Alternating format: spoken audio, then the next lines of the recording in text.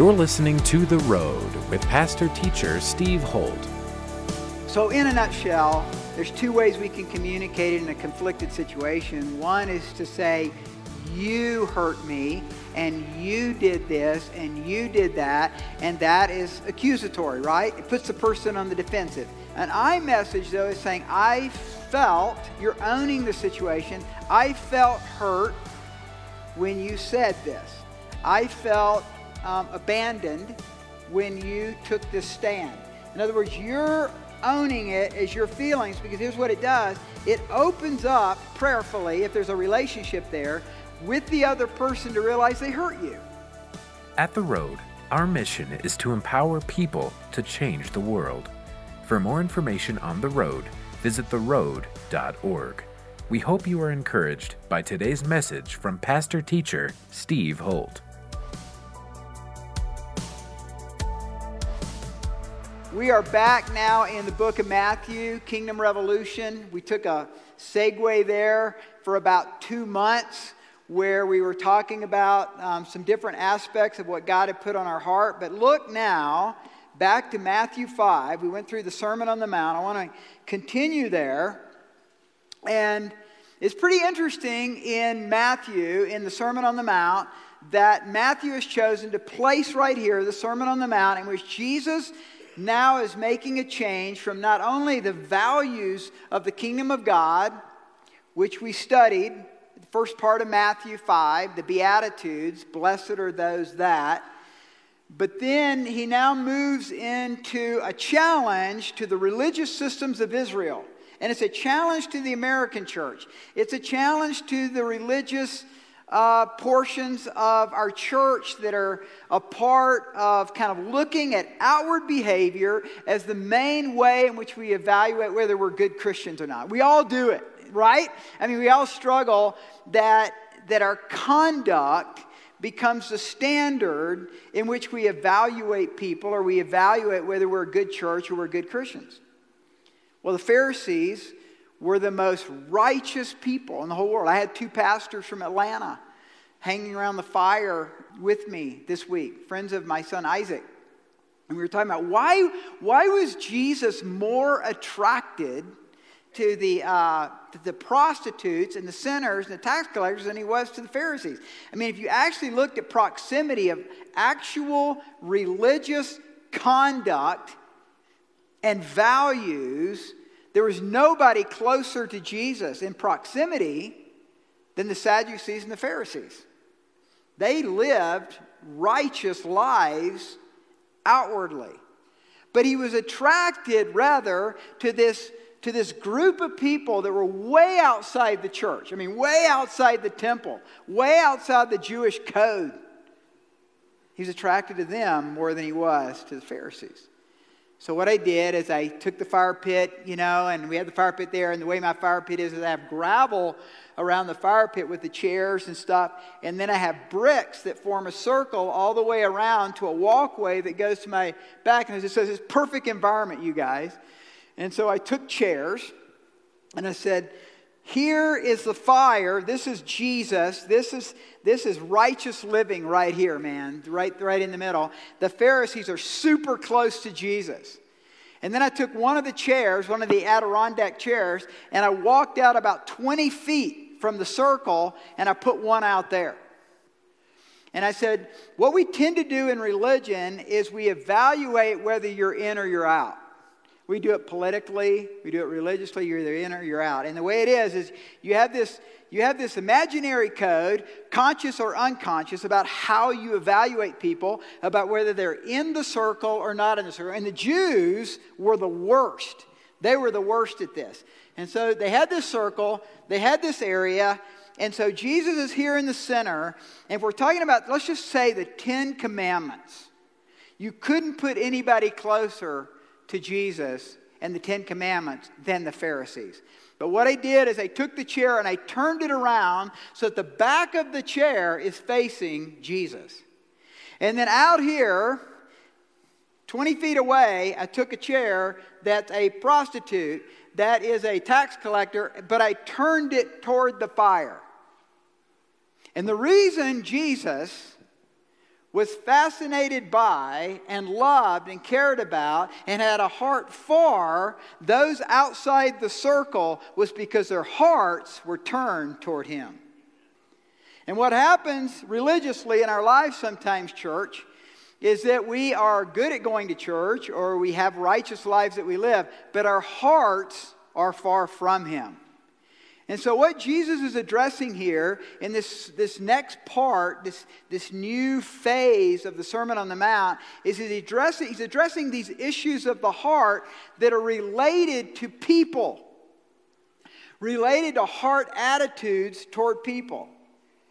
Because Jesus is the one who has said, all of the commandments are fulfilled in loving God with all of your heart, soul, mind, and strength, and your neighbor as yourself.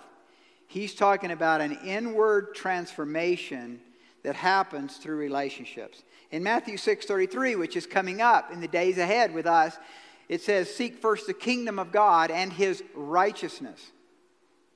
And his righteousness means right relationships. So at the core of being a Jesus follower is having a right relationship with God and a right relationship with people. So our passage is in Matthew 5, starting at verse 21, and I'm going to actually read from the Message. So open your Bibles, and I'm not going to read from the New King James Version, which is what I normally use, but rather I'm going to read from the Message by Eugene Peterson, the late Eugene Peterson. How many of you write in your Bibles? How many of you write notes in your Bibles? Okay, a lot of you. Good. I took the kids on Thursday night after Samuel just did a fantastic job on the Bible. Great message, fantastic message. But then I took my Bible and I had all the kids come around me and I opened it up and I said, look at all this messy writing on the sides. That's the kind of Bibles I want you guys to have. I want you to be underlining stuff. I want you to be putting notes on the side. I have often said that a person with a messy Bible usually doesn't have a messy life. But right over, I have these headings. Okay, so I'm going to look at the New King James Version, how it does it. My headings in the New King James Version would say adultery in the heart. It will start Matthew 5, verse 21. Murder begins in the heart. Maybe some of you have that. Murder begins in the heart. Mine says murder in the Message, but here's what I want you to write on the side. Breaking the power of anger. I want you to write that. That's what Jesus is talking about here. He's talking about in verses 21 through 26, breaking the power of anger. Anybody struggle with anger in here? The rest of you are liars if you didn't raise your hand. Okay, we all struggle with anger, right? So Jesus is addressing the heart issues of anger. Breaking the power of anger. Now look at verses 27 through 32. I want you to write on the side, breaking the power of lust. No man struggles with this area. Breaking the power of lust. Write that down. We're not going to cover all this today. I'm just giving you a heads up. Okay, verses 33 through 37, I want you to write, breaking the power of posing. Breaking the power of being a poser. Some of you are big-time posers. And by the way, because I've got a PhD in it, I know you. I know who you are, so quit doing it. Because I already know you're a poser. All right, breaking the power of posing. We'll cover that later. And then verses 38 through 48 put breaking the power of retaliation. Breaking the power of retaliation. So today, we're going to cover breaking the power of anger. And then in the weeks ahead, we'll cover some of them will be together. They won't be each one cherry-picked, but we'll just move through this chapter. Because here's what Jesus is saying. He's saying, look, you guys, I want your heart. And it's all about people. It's how you treat people. It's how we interact with people. It's how we treat our kids. It's a code of honor. What's the code of honor that you live by? Well, because of things that have happened in my life where a code of honor was majorly broken, I came away with a broken heart and determined that I was going to do everything in my power to build a church where we talk about stuff, where we can be authentic, where we can be real. We don't have to agree on everything. It's okay to not agree with me as the senior pastor on everything. You don't have to. I don't care. We have some basic tenets that we believe about the kingdom and about Jesus and the cross and the resurrection and Scripture. Yes, we probably should agree on those. But there's so many other things that we can disagree, and it's okay. It's okay in this church to disagree. It's okay to disagree politically. It's okay to disagree on economics. It's okay to disagree with how you raise your kids. We're not pressing any particular perspective except go to the Word and be a man and woman of God and pursue the kingdom first in your life. So, because of that, this passage became very, very important to me. So let me read it, and I'm going to read it. You may want to you can try to follow it with your Bible because the message is a little bit different, but it's so beautiful the way Eugene Peterson translated this. Verse 21, you're familiar with the command of the ancients, do not murder. I'm telling you that anyone who is so much as angry with a brother or sister is guilty of murder. Carelessly call a brother idiot, and you just might find yourself hauled into court. Thoughtlessly yell stupid at a sister, and you're on the brink of hellfire. The simple moral fact is that words kill. And they do, men and women. Words really matter.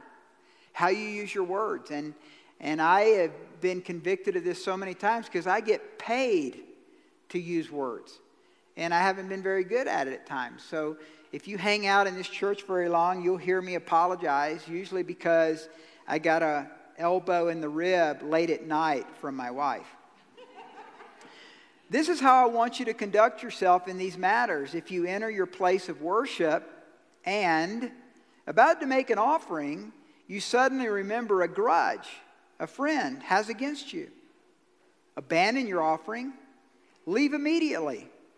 Go to this friend and make things right. Then and only then come back and work things out with God.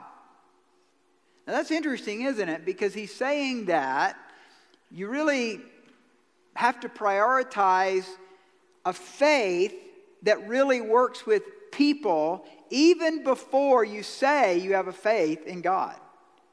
That's a radical statement. The Pharisees were freaking out over this because they believed actually the opposite. So it didn't matter how you treated people, didn't matter how you treated someone who was a sinner. What mattered is that you did all the ordinances of the temple. Verse 25. Or say you're out on the street and an old enemy accosts you. Don't lose a minute. Make the first move. And I've got that underlined in my Bible. Make the first move. I say it all the time to my kids. I say it all the time to people in conflicted situations. You make the first move. Make things right with him. After all, if you leave the first move to him, knowing his track record, you're likely to end up in court, maybe even jail. If that happens, you won't get out without a stiff fine. Now, I find that interesting because it seems like Jesus is actually saying, kind of almost selfishly, look, if you know somebody's got an issue with you, and it almost seems like here he's talking about business, kind of a business transaction where things aren't right, you should make the first move to save your company, to save your finances. So he's saying it that way. I'm going to say it more from the perspective of just issues that come up in conflicted relationships that we all have. So now look at the covenant of harmony. And this was developed the very, very early days of the road 5 years ago. And we call it the covenant of harmony. I might call it sometimes a code of honor. It's how we honor people at the road. And we don't do it perfectly. I'm sure there's conflicted relationships here within our body that I don't know anything about, that people are not talking about. It's just the way it is. There's no perfect world. There's no perfect church. But our attempt is to remind us from time to time of how important this is. Now, all of our staff, all of our paid staff at the road have to sign the covenant of harmony that they will follow what you have in your hand. We used to do it for all the members, but we realized as the church got bigger that we were so variegated in the maturity levels that we didn't have enough time to go through this with everybody, so you don't have to sign it. But it is a verbal and a relational commitment that we make, and by the way, I'm not going to run around and dictate this, but if you come to me, if you come to one of our staff about a conflicted relationship, we will encourage you. We always encourage you in these areas. And it doesn't work perfectly, but it's certainly biblical. And so that's all we're attempting to do here. So let's read it together, and then I'll talk about it. As believers in Jesus, we represent Christ and His church. As such, we abide by biblical principles regarding interpersonal relationships, how and what we communicate with others. At the Road at Chapel Hills, we desire to guard harmony in all relationships. The Bible gives us guidelines to safeguard relationships. Now turn to Matthew 18. Matthew 18 is the other passage that parallels Matthew 5. Verse 15, I'll read again from the Message. If a fellow believer hurts you, go and tell him, work it out between the two of you. And I would say parenthetically, don't tell all your friends about it. If he listens, you've made a friend. If he won't listen, take one or two others along so that the presence of witnesses will keep things honest, and try again. If he still won't listen, tell the church. If he won't listen to the church, you'll have to start over from scratch, confront him with the need for repentance, and offer again God's forgiving love. You know, we've had dozens and dozens of these situations at the Road through the years, and up to now, except in one case, everybody's repented. Isn't that awesome? They've said, man, I blew it, man. And most of the time, it's like, I didn't even know. I didn't know I had done that. I didn't mean for you to take it that way. And they said they were sorry, and so it was done. And but it's not always worked that way in one case, but all the other cases it has. So most people are repentant. I think most people in this church care, and so it's been fun. It's actually been super fun to watch God bring great unity within our body. So in Matthew 18, 15 through 17. It says that if I question the conduct of another, or if I hear of accusations that may be shared with me or others regarding a fellow brother or sister, no matter his or her position, I will go first to that specific person to discuss this matter with him or her before going to any other individual. If there is a clear rejection of a genuine attempt to offer spiritual correction or admonition, I will further follow the Matthew 18, 15 through 17 pattern and take with me another brother or sister to mediate the situation carefully, refusing to allow the matter to become a potential source of dissension. Now look at Proverbs 6. This is great. So that's the middle of your Bible. We were sharing with the young people on Thursday. If you just open up if you have an Old and New Testament Bible, if you open up, it's usually going to end up in Proverbs, Psalms or Proverbs when you open it. And we always say, go to the right or go to the left. So just go back to Proverbs in the middle of your Bible, chapter 6, or Proverbs 6, not a chapter. The 6th proverb, verses 16 through 19. Here are 6 things that God hates, and one more that He loathes with a passion. Eyes that are arrogant, a tongue that lies, hands that murder the innocent, a heart that hatches evil plots, feet that race down a wicked track, a mouth that lies under oath, and a troublemaker in the family. God hates that. So, how do we do this? Ta-da! How do we do this? Sounds great, right? This is the principle. Now, practical. Turn over your card. 7 practical ways of resolving conflicts. We're kind of blessed, let me just say this, that we have an all-staff training day. We have all-staff training days once a month. Anybody can come. This last one, I did it on the values of the kingdom as a staff team. We had a really big turnout, which is great. You're always welcome. Any of you that are not even on staff, you can come. It's always the first Tuesday of every month in the chapel. So first Tuesday of every month, I train, or Vince or one of us trains, but a lot of times it's me training on a particular area. And we're going to be dealing with this next Tuesday, November 5th. So in several weeks, November 5th. And we have Jerry Whites. Jerry is a great guy. He's been involved in my life with he's a professional mediator. So he's going to be teaching on mediation starting at 10:30. It's 10:30 to noon on November the 5th at the chapel. So I want you guys to know about that. So here's 7 practical ways of resolving conflicts. Number 1, meet face to face. So don't tell everybody that you're meeting face to face. Unless you're saying, I've got some issues, I need prayer as I go into this situation. You don't have to give them the name, but some people do that. I'm meeting with so-and-so, pray for me. It's like almost like you're trying to build this army of people that support you over something. But rather just say, hey, and guys that are my intercessors, my personal intercessors, some of you in this church you've got numerous times from me, I'm in a conflicted situation. I need wisdom. I need prayer, but I don't give you any more information than that. And so meet one-on-one. Number 2, we will not use email or texting for resolving conflicts. Now let me just say that. Let me say this about that. There's nothing wrong with texting someone real quickly because you had to, you left the meeting, you had to go, but you were convicted on your way to work or something. You said, I'm so sorry I said this. Nothing wrong with that. I would just say, though, that follow that up. Follow that up with one-on-one and put your arm around the person and say, man, I did not mean to say that. I know I took it the wrong way, and I'm so sorry, and apologize. And it's just so much better to do it that way.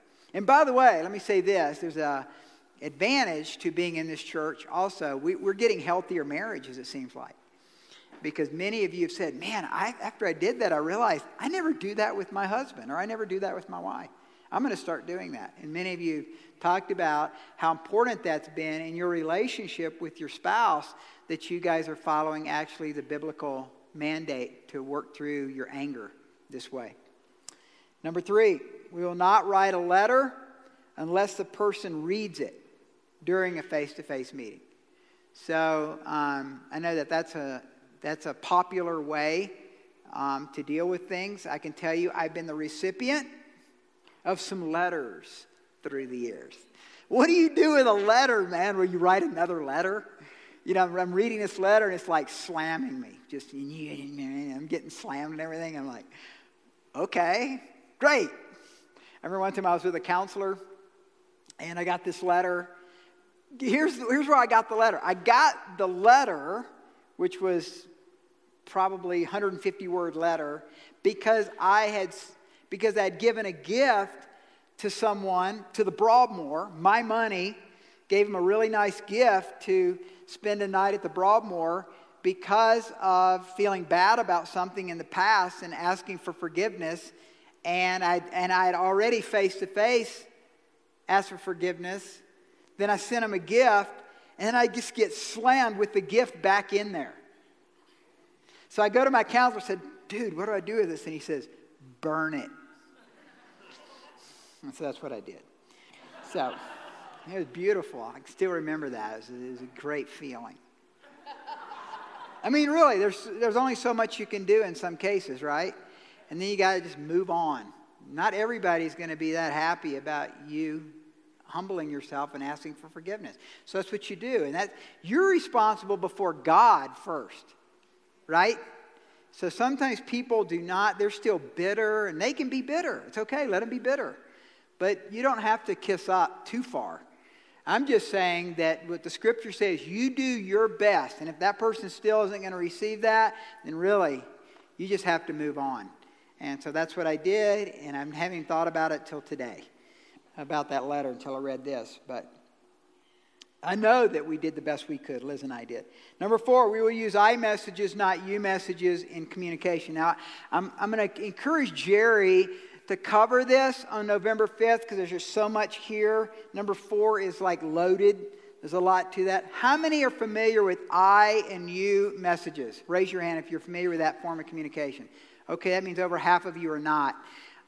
So in a nutshell, there's 2 ways we can communicate in a conflicted situation. One is to say, you hurt me, and you did this, and you did that, and that is accusatory, right? It puts the person on the defensive. Not any person that I know of that's worth their salt as far as self-respect doesn't feel a bit self-defensive if someone says you did this and accuses you. An I message, though, is saying, I felt, you're owning the situation, I felt hurt when you said this. I felt abandoned when you took this stand. In other words, you're owning it as your feelings, because here's what it does. It opens up prayerfully, if there's a relationship there, with the other person to realize they hurt you. But you're owning your own feelings. You're owning. They may not at all have meant the way you took it. And so it gives them the opportunity, a bridge is being built for there to be reconciliation. Isn't that awesome? So whoever came up with this in the counseling psychology world some 40 years ago, because I remember my mom teaching this in her parenting classes when I was a little kid. I learned about I and you messages, man, since I was like 5. Now I don't do it very well, but I'm still learning. Liz would be the first to tell you that I still need to grow in that. She's actually better at it than me because she learned it later. And me, I just thought I knew it, so I didn't do it.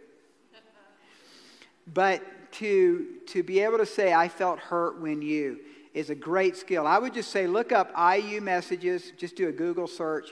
And there's great trainings out there to show you how to effectively use that. But I'm going to encourage Jerry to talk about that on Tuesday. Again, that's Tuesday, November 5th at the chapel, if you'd like to be a part of that. Number 5, we'll be willing to admit our error and contribution to a problem before speaking the truth about a conflict.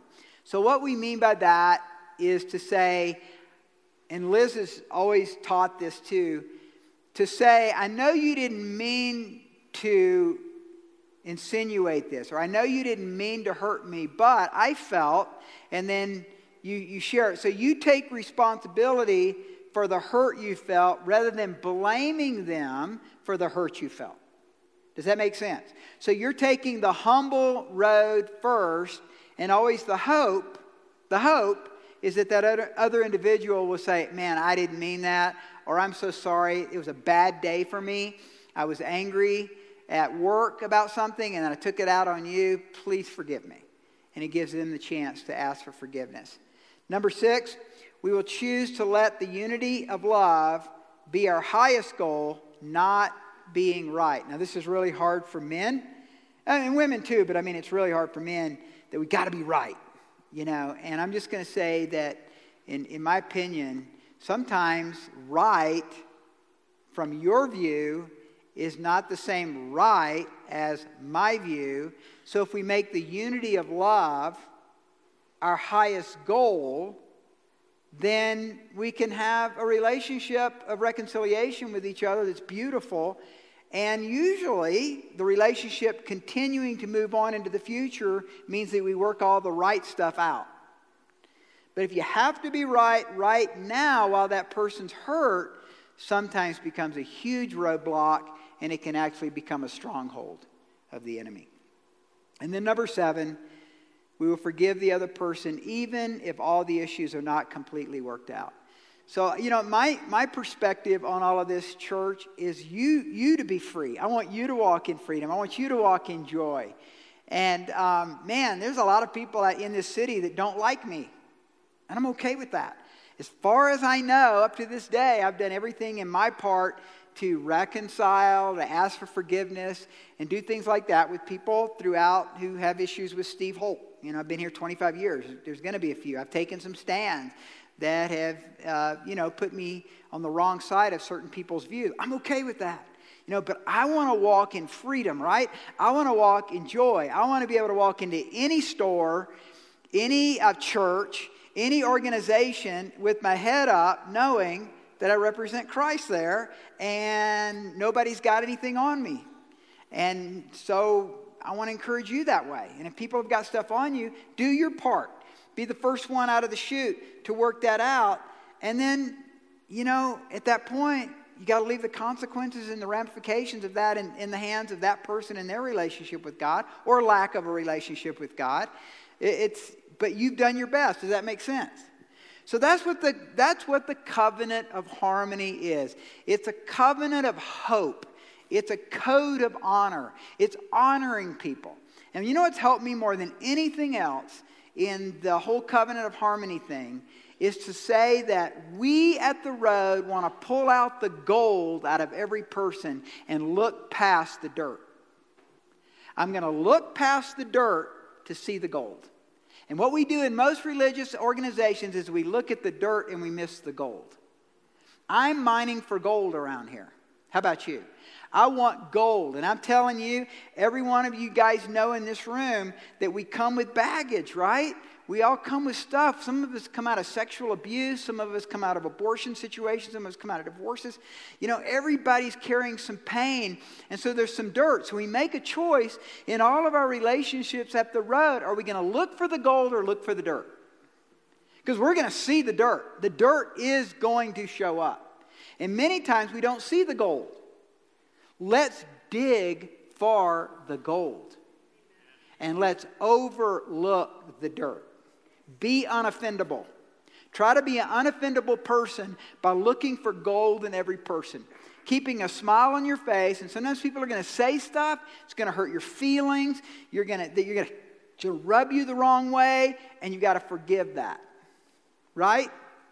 And that's what the covenant of harmony is. And then sometimes you actually need to meet and you need to talk about it. And I've found over the years that oftentimes the very people that I have a conflict with, that we go and talk about it, become some of my closest friends later. Because here's what happens. When you do that, whether that person's willing to admit it at the time, a lot of times they won't admit it, but they trust you. They trust you because they know you didn't talk to somebody else. They know you didn't sit and gossip, but you actually came to them and you loved them enough to pull out the gold by caring enough to say, I want to hear your side. And I'm so sorry, but I was hurt, and let's work it out. Because we've been given the ministry of reconciliation. You've been listening to The Road with pastor-teacher Steve Holt. We hope you have been blessed by today's message. To connect with us further, visit theroad.org. If you are walking through a difficult time, we want to pray for you. Go to theroad.org, click on the Ministries tab, and go to our prayer page to send us your prayer request.